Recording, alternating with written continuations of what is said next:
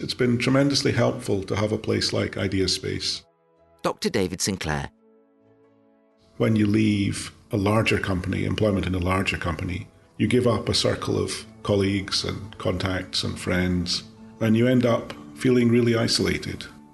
What Ideaspace can help with is to provide you with a support network and somewhere nice to come for work. It's not a chore to come here. We're back with Head of Ideaspace, Ben Hartley. This week, Ben and I have headed over to Ideaspace West at the Physical Sciences campus. Ben picks up the tale. Mike, this is Ideaspace West. As you can see, it's a slightly different feel to it. We drove together through the West kind of campus, or West Cambridge, past some lovely shiny new buildings that are being built. Yes, very nice. But anyway, up here in West, as you can see, we've got a series of sort of smaller offices that house 6 or so desks in each, and we've got the desks and the computer screens and whatever else are provided. And then you can see here, again, we've got a number of meeting rooms that Mike and I are just walking through at the moment, which we'll plonk ourselves in. Yes. And these are, again, great for conference calls, meetings with, you might have your lawyer or accountant come to visit you, or potential customers, and again, investors, you want to present to them what your business is all about, etc. And then we've got some more open plan, a bit like City that we've been in, so there's a whole bunch of desks here that are kind of open plan. You can see a few people. It's slightly quiet today, some days are quieter than others. And we're currently, with Mike, just walking past the board of members, so we've got a photo I love these board. boards, yeah. Yeah, so with the West members, the City members, and the South members, which is growing, because the South office, I'm not sure if I mentioned, post-COVID we opened the sort of West first and City and then South, so South is, the biomedical campus is kind of growing, but it's great to see again the range, all the faces, because it's quite useful, isn't it? When you work in a community, you might be working alongside someone and just come up and see what it is they're doing. Yeah, and you can this wall of faces and company logos and the jobs they do there. These are the people who make up our community. Yeah, exactly. So, get to know each other. So that's really lovely. Even though we've driven across to the West office, we're now looking at the City members, and we can see some of the members that you saw in the City office. So Tiller and Moti and Anthony and others who we just spoke to. So it's good. It's trying to connect the offices that kind of reach out across Cambridge as the city, I guess. Yeah, and we're passing some sort of board full of. Exactly. The news, member news. Member news. That's it. I was struggling with the word newspaper for some reason. Yeah. Clipping. I used to run a clipping service, so I should know what one is. But there's all these sort of stories of success from across the Ideaspace community, and that's really lovely. That's right. So I mean, just looking at some of them, we've Matthew Cleveley has been a long-time member, and he's the CEO and founder of 10 to 8. Which is this online scheduling software, appointments and scheduling software. It's used by thousands of people, millions of people all around the world.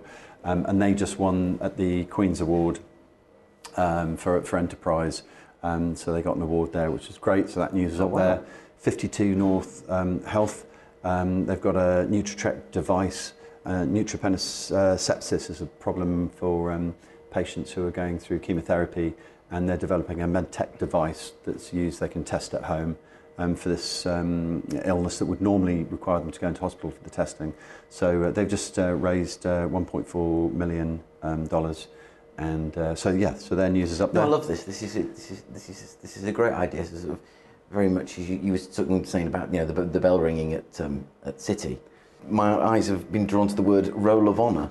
And it really is like that. It is a roll of honour and sort of celebrating the success as a community, which is great. And we're all, in the community. We obviously, as Ideaspace staff, are incredibly proud. But it's likewise the other members. There's a sense of pride for them being associated with it. Yeah, absolutely. Earlier on, we were talking about having very early stage founders that might not know what their business model is quite.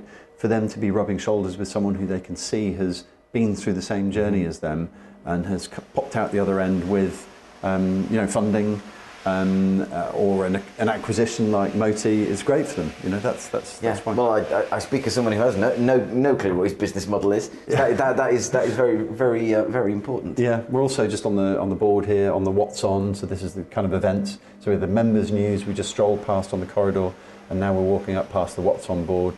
And you can see there's another event here that we've got, which is an Ideaspace show and tell. Yeah, which is great because it's an opportunity for, again, the community, for members of Ideaspace to show their products, services, whatever it might be, off to the other members. So we've got three. We've got Bleaken, BrainPatch AI, and Pathos Labs. So three companies in Ideaspace who are going to show off their wares to other members. So that's kind of cool. Fantastic. And then we're walking through, like City, Ideaspace West has got a social space. That is glorious. So what the view is green as far as the eye can see. So we've got a gorgeous view. So we've just sort of stepped out towards the balcony, and Mike's just taken in the vista across out to the west of Cambridge, which is just glorious countryside. See what a lovely view. It is a terrific view.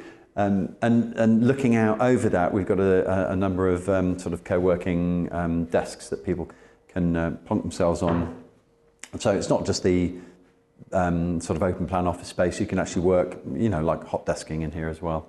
And again, the kitchen area and the sofa space for people to kind of congregate around on those events. So, the trademark tin of biscuits or cake. The biscuit tin, yes. Yeah, it's just unbelievable the number of biscuits that we go through. So. And there's a bookshelf here groaning with the technical books. But of course now, you know, this is a slight throwback that you know, a lot of the all the stuff's accessible now, isn't it, online? So I'm bookshelf. Yeah. I occasionally delve into that. And a bell. Of course. Bell. I'm gonna bell.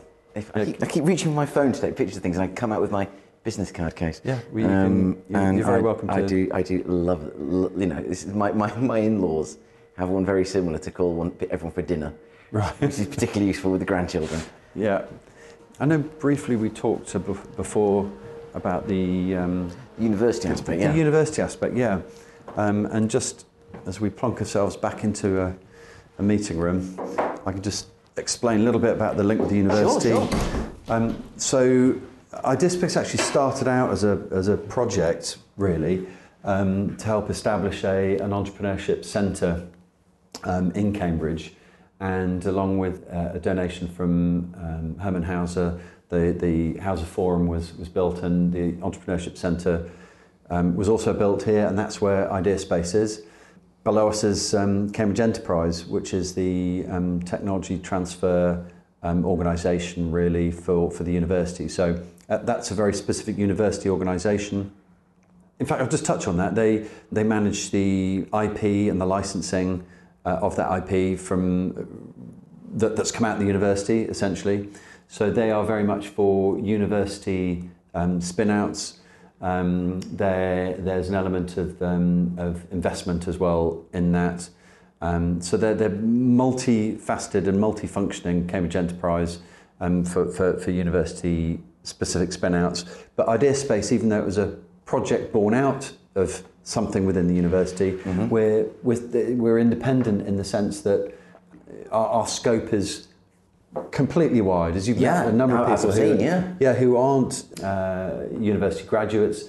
Some often have a connection with the university, so it might be that they would like to access some of the research that's come out through university, and the university is very keen to make sure that industry and academia have this kind of interface, so that industry might be drawn to Cambridge because of the access to research that comes out of the university, and vice versa, that academia or commercialising research or the outcomes of research is also incredibly important. Certainly is. And there's organisations around here. I'm sort of pointing to Mike, but you won't see. Beyond the campus, or on the campus, I should say, we've got the Maxwell Centre that we drove past earlier, and that's very much what they do. They're at the interface between industry and academia. the Institute for Manufacturing. I'm now pointing randomly across to the other side. You can point anywhere. Through the other side of the room.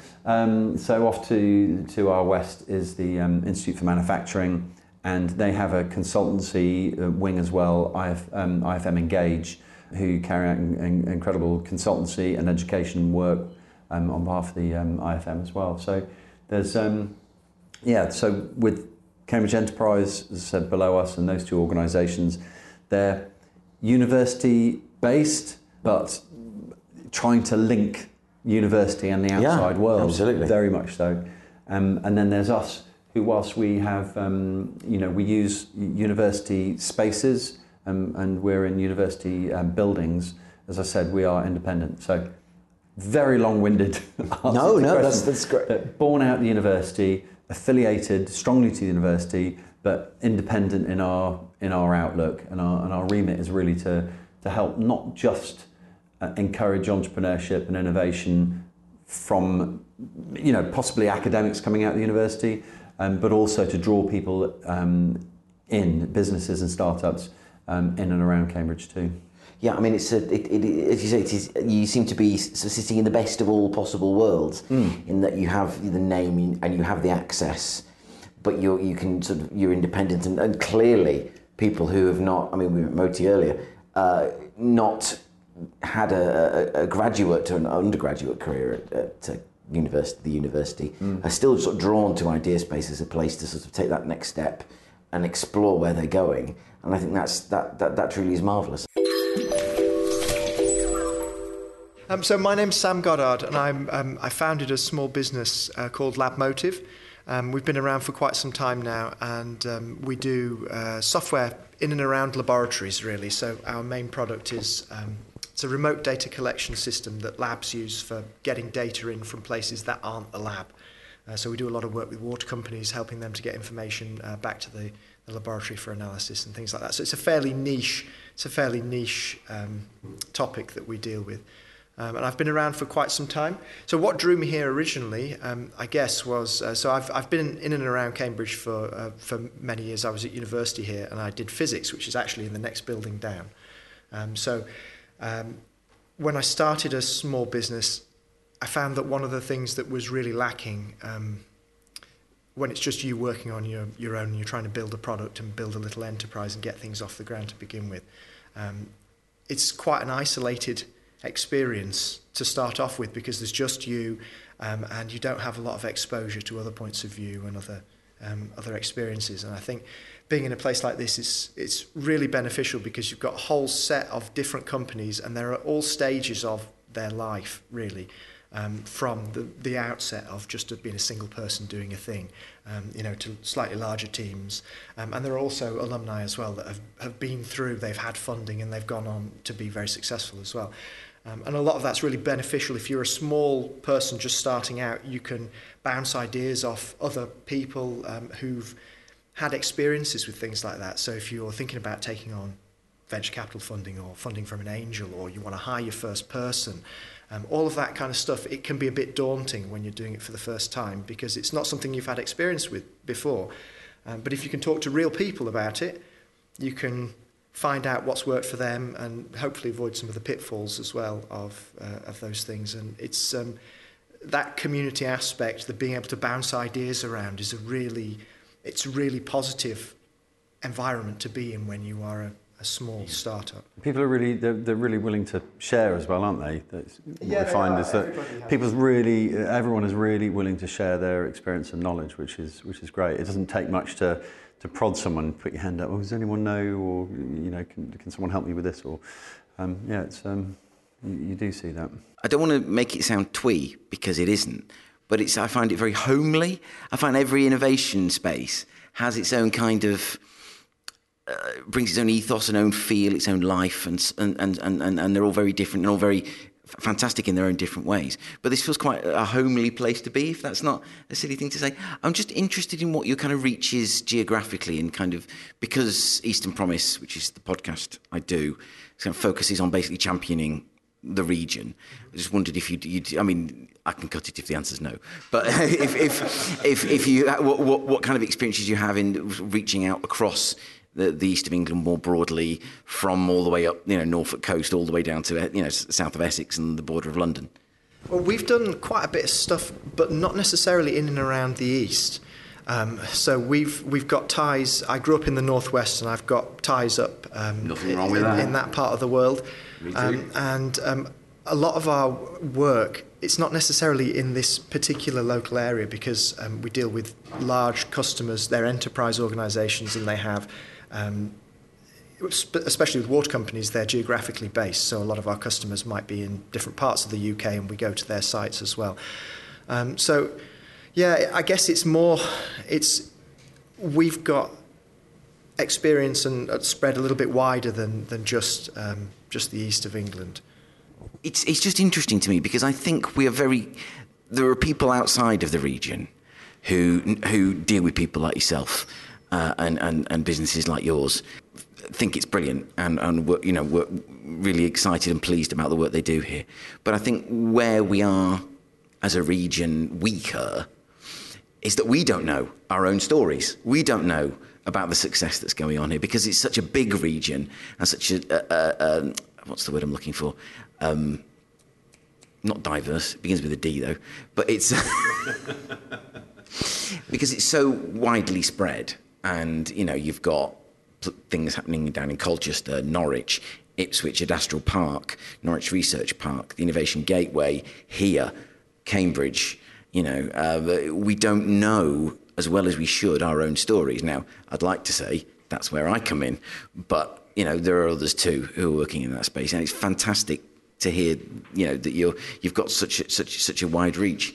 So, I mean, do you find this quite a homely experience? And again, looking at the biscuit tin that seems to be, I'd love to know, is the one at Cambridge at the south? Oh, it's always empty.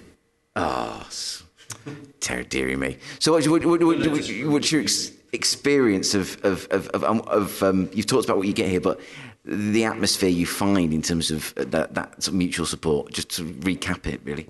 Yeah, I think there's a lot of mutual support, and it's been a very beneficial experience all round, from when I first started here to now. The only difficulties that we've had have really been in the immediate short term, with all of the stuff to do with COVID, and I think that's going to be a challenge for everything going forwards for spaces like this, because of the changes to the way people are working. I think, even with all of the doing things from home that people are doing, there's still real benefits to being co-located with people, not just people that you're working for in your own little organisation, but with people from other organisations as well. I think that's something that can't be overstated. Do you think Cambridge has, and this, I'm not putting any value judgment on it, more of a global mindset, and that's perhaps something that the other parts of the East should perhaps aspire to as well? I think Cambridge, by virtue of the fact that there's a lot of university involvement in things, and there's clearly a lot of talented people in this area anyway. There's the whole sort of Silicon Fen thing that draws in particularly a lot of techie people, a lot of biotech kind of things, a lot of medical things in and around Cambridge. I think that sort of environment leads to a broadening of horizons. I think there's in the same building as us, we've got other organisations that can help with searching for funding and providing money and things to help organisations grow. And I think when you've got that ecosystem of people with the small businesses trying to build things alongside the necessary support tools to help the growth, it's a beneficial thing. And I think that when you get organisations growing out of that as well, and successful organisations, that stuff feeds back in, and the contacts, they all, other people's contacts can help you spread your reach further into different geographical areas as well. I'm Dr. David Sinclair. I'm the founder of a company called Immense Limited, and we do OCR software for mobile phones. My role in the company is, I guess, partly CEO, partly software developer. It's been a bit of a long journey, but it's been tremendously helpful to have a place like Ideaspace. What you give up when you leave a a larger company, employment in a larger company, you give up a circle of colleagues and contacts and friends, and you end up feeling really isolated. And what IdeaSpace can help with is to provide you with a sort of a support network and somewhere nice to come for for work. It's not a chore to come here, and it just makes creating a startup just seem a lot more possible. One of the things I've really taken from here, and I apologise to the listener because I've said this so many times already, is that the very homely feel, the fact that you can see everyone on the wall who's in the building, or in all the buildings actually, achievements are celebrated sort of throughout the organisation, and that's not to take anything away from any of the other fantastic innovation spaces across the region, who I won't name now.